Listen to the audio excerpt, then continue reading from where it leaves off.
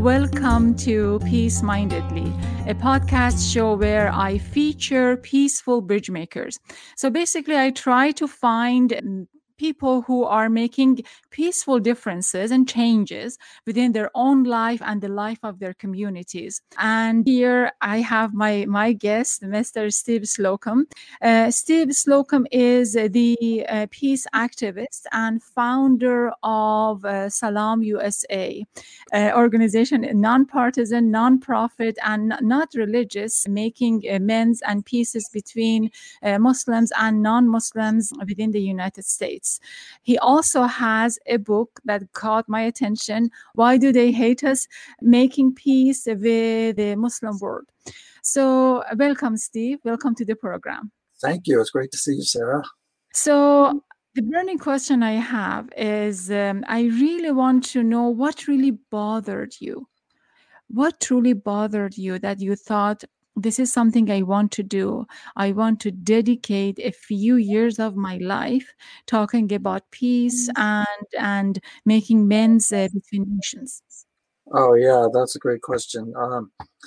So since I served in Kazakhstan for 5 years back in the 90s, I was a missionary there. It was a quite life-changing experience for me in many ways, which is another story. But I got to know the Kazakh people who were Muslim background people, and they were wonderful, kind-hearted, generous, hospitable, friendly in every way towards me and my family. We just came to love them. And so that 5-year period ended, and not long after that, 9/11 took place, and their narrative about Muslims became so predominantly negative that I started to feel that personally, and that, these are my friends you're talking about, and I know they're not like that. So that's what motivated me to get out of my chair and speak up about some of my experiences. I have it's not completely unique, but there are not very many people who've lived in both worlds. So I have something to say about that. So in the book, you do go back and forth, perhaps seamlessly, between when the Prophet was as a nomad, just going different places, and you are taking your family, Kazakhstan, and different places. So I want to see how did you become to structure the story itself, the storyline, so then becomes to put together the ideas. Well, yeah, I thought really hard. I processed it a lot. I really thought deeply about it and connected in with what I felt the main areas of misunderstanding or of misconceptions from going through my own experience, because I had them myself. When I went to Kazakhstan, I had all the same ideas that most people have these days about Muslims. And so I went through my own process of connecting the dots, of learning about Islam and what it's really about and how it really started, who Muhammad really was, and what the religion is really about. And then connecting the dots to why did these men fly aircraft into the World Trade Center towers. I wanted to connect those dots in my own head.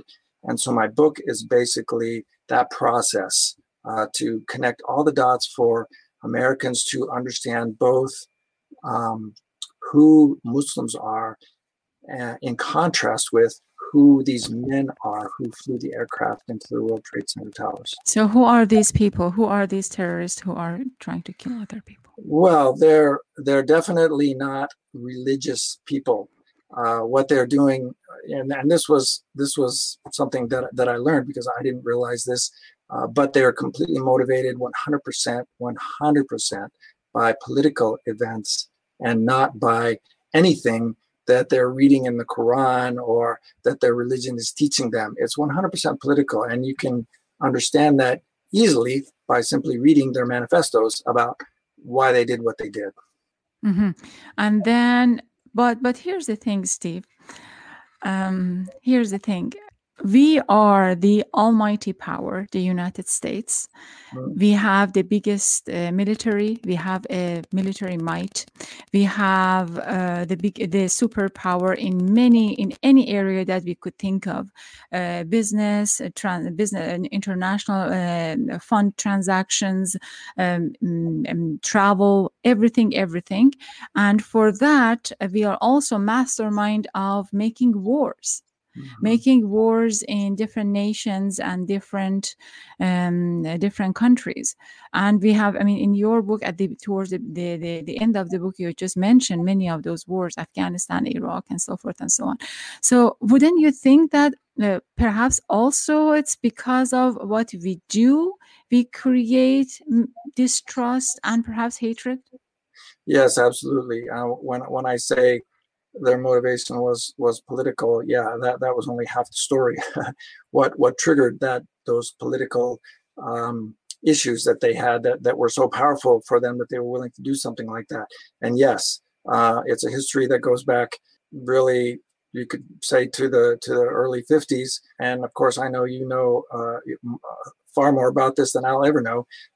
But the overthrow of the first democratically elected government in Iran by the CIA Operation Ajax. And from there, it's been just a steady stream of intervention. And I won't say it wasn't nefarious in the sense of, the CIA and the US government were trying to do bad things. They were responding to the Cold War. And there was a lot of fear about another Russian domino going down in the Middle East. And so that's what motivated the foreign policy in that region. But unfortunately, it was very self-serving and didn't take into account how it would affect the actual people of that region. And so the people of that region were actually deeply affected, and it triggered a lot of animosity. And of course, those on the extremist end of it decided to act on that animosity. Absolutely, but I'm not gonna have to explain all the wars and everything is happening, triggered by the United States. But it seems that, I mean, at least in my own experience, growing up during the revolution and then going through at least one war within Iran, I know that the answer to violence and war is not violence and war. So therefore, in your book, you have lessons and manifesto about or steps or stages that we need to do to take care of the issue. Tell me about the solution that you're offering. Yeah, so, political people, governments, and extremists will do their thing and continue to have their issues and work them out in the ways that they do. Governments probably, hopefully, a little bit better than the extremists do. But anyway, then there's the rest of us, those of us that just live on the ground, grassroots people. We have neighbors, we have friends. What do? Do we accept the narrative as it's presented, often for political motives, or do we reach out to our neighbors? And so that's what I propose. It's undeniable there's a strong kind of anti-Muslim sentiment and a fear that's based in the trauma that occurred at 9/11. And so how are we going to overcome that? Are we going to sink into it, believe it, and let it fester inside of us, or are we going to overcome that? And so that's what I propose, is overcoming it in very simple ways, very normal. What are the ways? By friendship, by reaching out to your neighbors, your Muslim neighbors, and just having a conversation with them, inviting them for coffee. Are they Muslims open? Are they Muslims open? What do you think about Muslims' response? In my case, it's always been good. I mean, I sense a certain guardedness. I mean, and unfortunately, the first thing they wonder is, am I working for the FBI? When I go into a mosque, and yeah, it's funny, but it's true. They really do wonder that. And so first, it takes a little time to build that trust. You have to build trust on two levels. One, that you're not working for the government, and two, that you don't have some sort of other motive, like convincing them to become, a Christian or something, that you just want to be their friend for no other reason but the inherent value of the friendship. Mm-hmm. Inherent value of the friendship. And then they see that, they understand it, and they want you back to their gatherings. Yeah, I mean, I'll visit the mosque, but it doesn't necessarily happen to be there. I meet an imam for a burger in a restaurant near the beach here in San Diego, and we're just friends. we just like each other. We talk about the same things everybody talks about. What do you talk about? Oh, we talk about our families. We talk about vacation plans. Of course, not these days, but back then we did, and just everything. How's your burger? Absolutely. So what are the differences, you think, between these two communities? Perhaps I'm comparing the Muslim community, the American Muslim community, and Christian, perhaps a majority white Americans in the United States. What are the, have you seen, or what are the striking differences between them? Oh, well, I mean, part of me wants to say there really aren't that many differences, but the other part of me recognizes that there probably are. I think culturally, people from maybe from areas of the world that might be considered, Asia or the Middle East are more community oriented than Americans are. We tend to be very independent, and whereas a Muslim type background community, they tend to find each other and hang around with each other, and they value their family and connections, and so they spend time with each other. And so this can be misinterpreted, that they're kind of have a fortress mentality, and we're just going to get together with ourselves. There's a lot of nuance behind why that happens, but I do see that as something that possibly creates a little, negative ideas on the part of non-Muslims.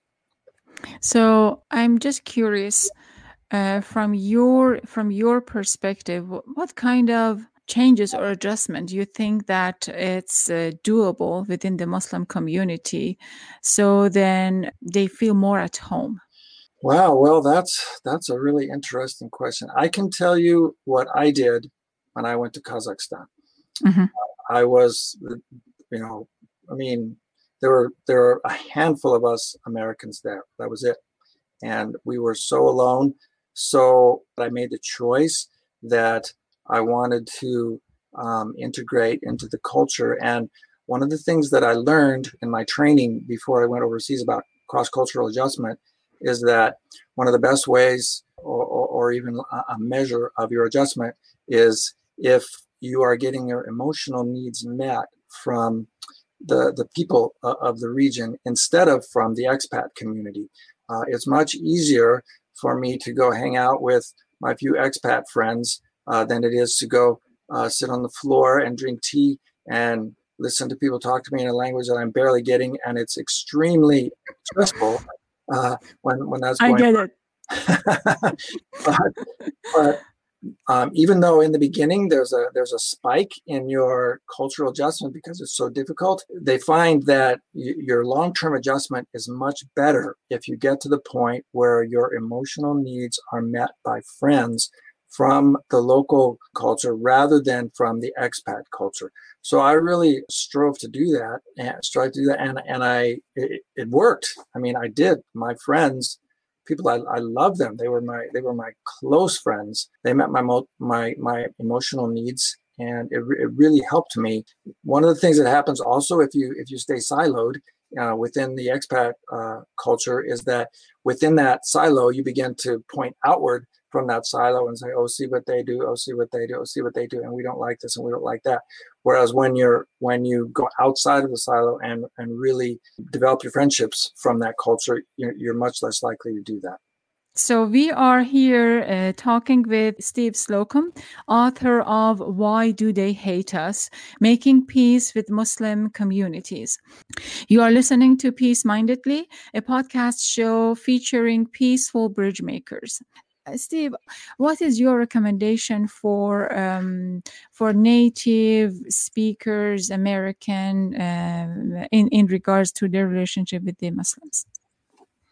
Yeah, I had an experience just this past week, which really highlighted this for me. I posted a little review, little post on Facebook, and boosted it as a kind of an ad for books. Talked about some of the mistreatment that was taking place. The subject of Zoom bombing, where certain groups are having their online meetings and they're getting bombed by people who are against them and just blow them up. So I talked about that. But anyway, so what I noticed when I did that was that many people, and this is using Facebook metrics, many people were supportive in the sense of liking what I said. But those who were against what I said, they went way beyond just clicking, I don't like this. They posted a lot of vitriolic posts that basically the whole post got taken down as a result of this. So the first thing that I really want to say is that it's not enough to just have it in your heart that you have love towards your Muslim neighbors, good thoughts towards your Muslim neighbors. It needs to go further than that, because there's a very active effort on the other side of that. So please get involved. Please don't just keep it inside of yourself. Please stand up for your Muslim neighbors and friends, because they are being systematically targeted. So that's the first thing. The second thing would be just make friends. Get over that shyness, that awkwardness, that uneasiness. Make conversation, have coffee, do whatever you're comfortable doing to get to know your Muslim neighbors and just get to know them. Just find out who they are. Have them tell their stories. You tell your story, share your stories, and get to know each other. And that's when we find out that we're all really just the same. Even though we have these cultural differences, we start to realize that cultural differences are very minor compared to our common humanity. That would be a good beginning. Excellent. So cultural differences is very minor compared to common humanity. How did you find this in Kazakhstan? Well, yeah, it was amazing, because I mean I'm a master's degree engineer, aircraft designer. I'd worked in that field for probably 15 or 20 years before going to Kazakhstan. And then in Kazakhstan, I'm meeting basically, it's an indigenous people. They had been somewhat forcibly settled by the Soviets at that time. But so there was a huge cultural contrast. I mean, it was incredible. But here I am finding myself sitting on the floor, and these gentle, humble, loving people were my friends, and were such friends that they were meeting my emotional needs. It really does become, after a time, and when you're sitting in front of someone that you know very well and you've spent a lot of time with them, you're not thinking about your cultural differences. You don't even notice them. You just see their soul, and you just talk to them and enjoy their company. And that's the level that we need to get to over these sometimes seemingly insurmountable cultural barriers. I wonder how your personal experience plays into reaching out to people. Well, I mean, I'm an engineer, and engineers by very nature tend to be introverts, geeky, nerds. I fit that stereotype very well. It was a real stretch for me to do that, and it continues to be. So yeah, from a personality perspective, it is difficult. When I went to Kazakhstan, I was actually a missionary, and yeah. My role, my goal there was to convert Muslims to Christianity. So yes, that was it did play a role. Luckily, during that time, during my 5 years there, I just want to say that. Did they transfer you? I mean, and convert you from whatever it was to Islam? No. I did not convert to Islam. But I want to be clear in that my circle is larger. I go to the mosque and I pray. I stand foot to foot, shoulder to shoulder with my brothers, and I say my Allahu Akbar with them. That means God is great, and I mean it with them. But I'm not a Muslim. and I can go into a church, I can preach, speak to them, just sit in the audience like everyone else. My circle is large. I understand that we're all really just the same, all trying to connect with our best understanding of what we think the creator and creation is, and we're all the same. And so that's my emphasis now. Tell us about Salam USA. Salam does the things that I recommend in the book. It brings people together. We have events. We've really obviously taken a hit with this coronavirus because our whole focus is live events. We bring diverse groups together. Like what? Tell me. Oh, yes. Of diversity you can imagine. Probably the most diverse event we ever did was a queer-friendly iftar. Speaking of Ramadan, which is coming up tomorrow, and I don't know how many times that's happened where we have that level of diversity coming together in the United States in a Muslim context to celebrate iftar after a day of fasting for Ramadan. So yeah, those are the things that just, I really get excited about events like that. So if it's all about friendship and peace and getting together, so where is hate? So really the title of my book is not a question that I have. That's not my question. That is a direct quotation of George W. Bush several days after the 9/11 attacks. So my book is about making peace with the Muslim world. But I did want to address George W. Bush's question. And so that's why the book is titled that way. But hate is there. It really is. And I really noticed this on the Facebook post I was talking about. I mean, it was disturbing. It was really, really disturbing. I mean, it affected me deeply, the things that were being said. Tell me more. How did it affect you?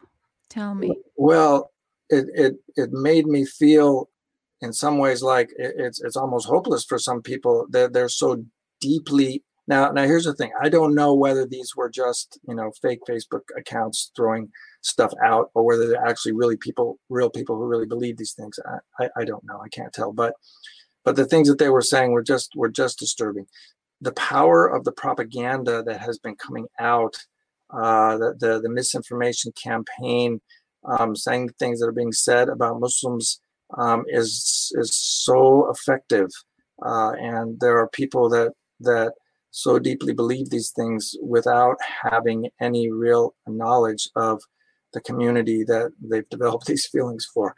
So here's my challenge, Steve. Okay, so I'm from Iran, and then back in Tehran, it was sort of the same propaganda against Americans, just feeding in all of those negative connotations, negative stories, negative news about the United States to the public. But so you see people, I don't say that all Iranians are in love with Americans. It's not the case, but I know that there is not the propaganda that the government is imposing on the public, and then it's not working. So I wonder, what is the magic here in the United States that we do see many of those propaganda that you just mentioned? So what do we do it really good here? In terms of the extremists, the people who are putting out propaganda, it's working. Yeah, I don't think I know the answer to that, but I can say that in my events, obviously I don't go set up events in the heart of people that are full of misinformation, but I do events with people who are open-minded. But what I find is that number one, there's a great energy to learn about our Muslim neighbors. They love to learn. Our first event was just packed, and there were so many questions, and it was wonderful. There's just a huge energy to learn. But the second thing that I learned, that even in these folks that are generally, good-hearted folks, and they don't harbor a race or negative kind of feeling in any bone of their body. But at the same time, I find that when you start asking them the questions, and they start asking questions, you realize they have the exact same misconceptions. They just don't act on them. So there are those two things going on, which makes the work that we do about awareness important. But as far as why it's so effective, I mean, it's a well-known fact. It's well researched. There's several reports out about it. What's known as the Islamophobia industry, the Islamophobia network in the United States, where there are literally millions of dollars being pumped into creating this misinformation and really effectively disseminating it, from a public relations perspective by the best of the best. It's a very effective campaign. Here's my last question, and I promise to ask you the question. Mm-hmm. So it's perhaps a challenging question, and that is, why do you think a Muslim community need to listen to someone who is a full-fledged white American who is not Muslim and just happened to be few years in a Muslim country? Oh, yeah. Well, that's a fair question. Number one, I explain it in two ways. Number one, I absolutely do not speak for the Muslim community. I don't do that at all.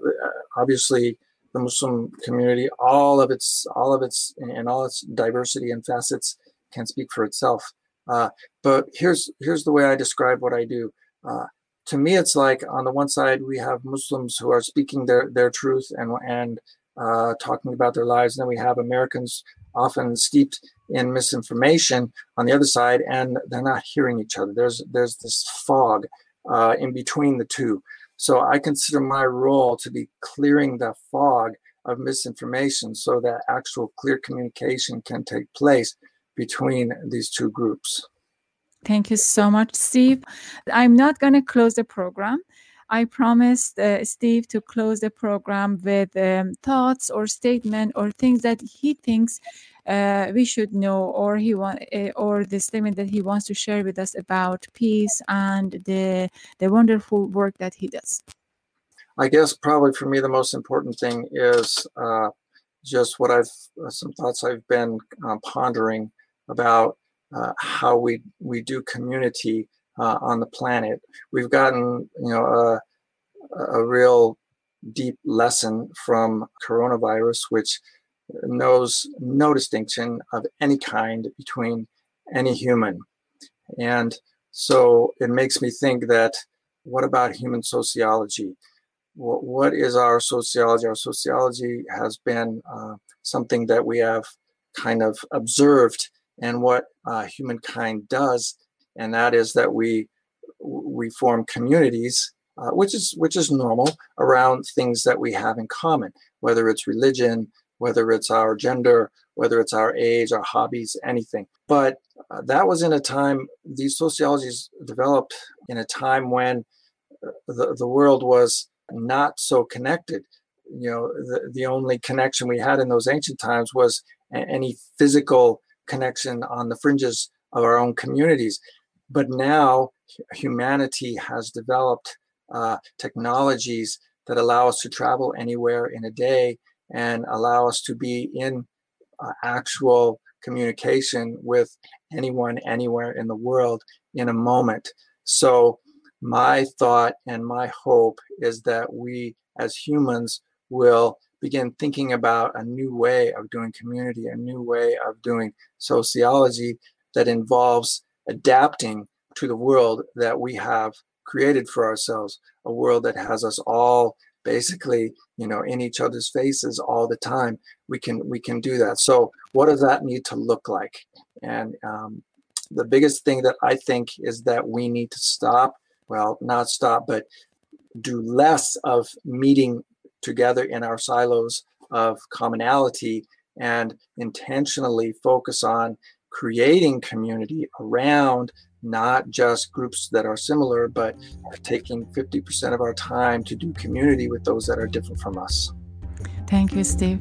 Here I have Mr. Steve Slocum with me. You are listening to Peace Mindedly, a podcast show featuring peaceful bridge makers.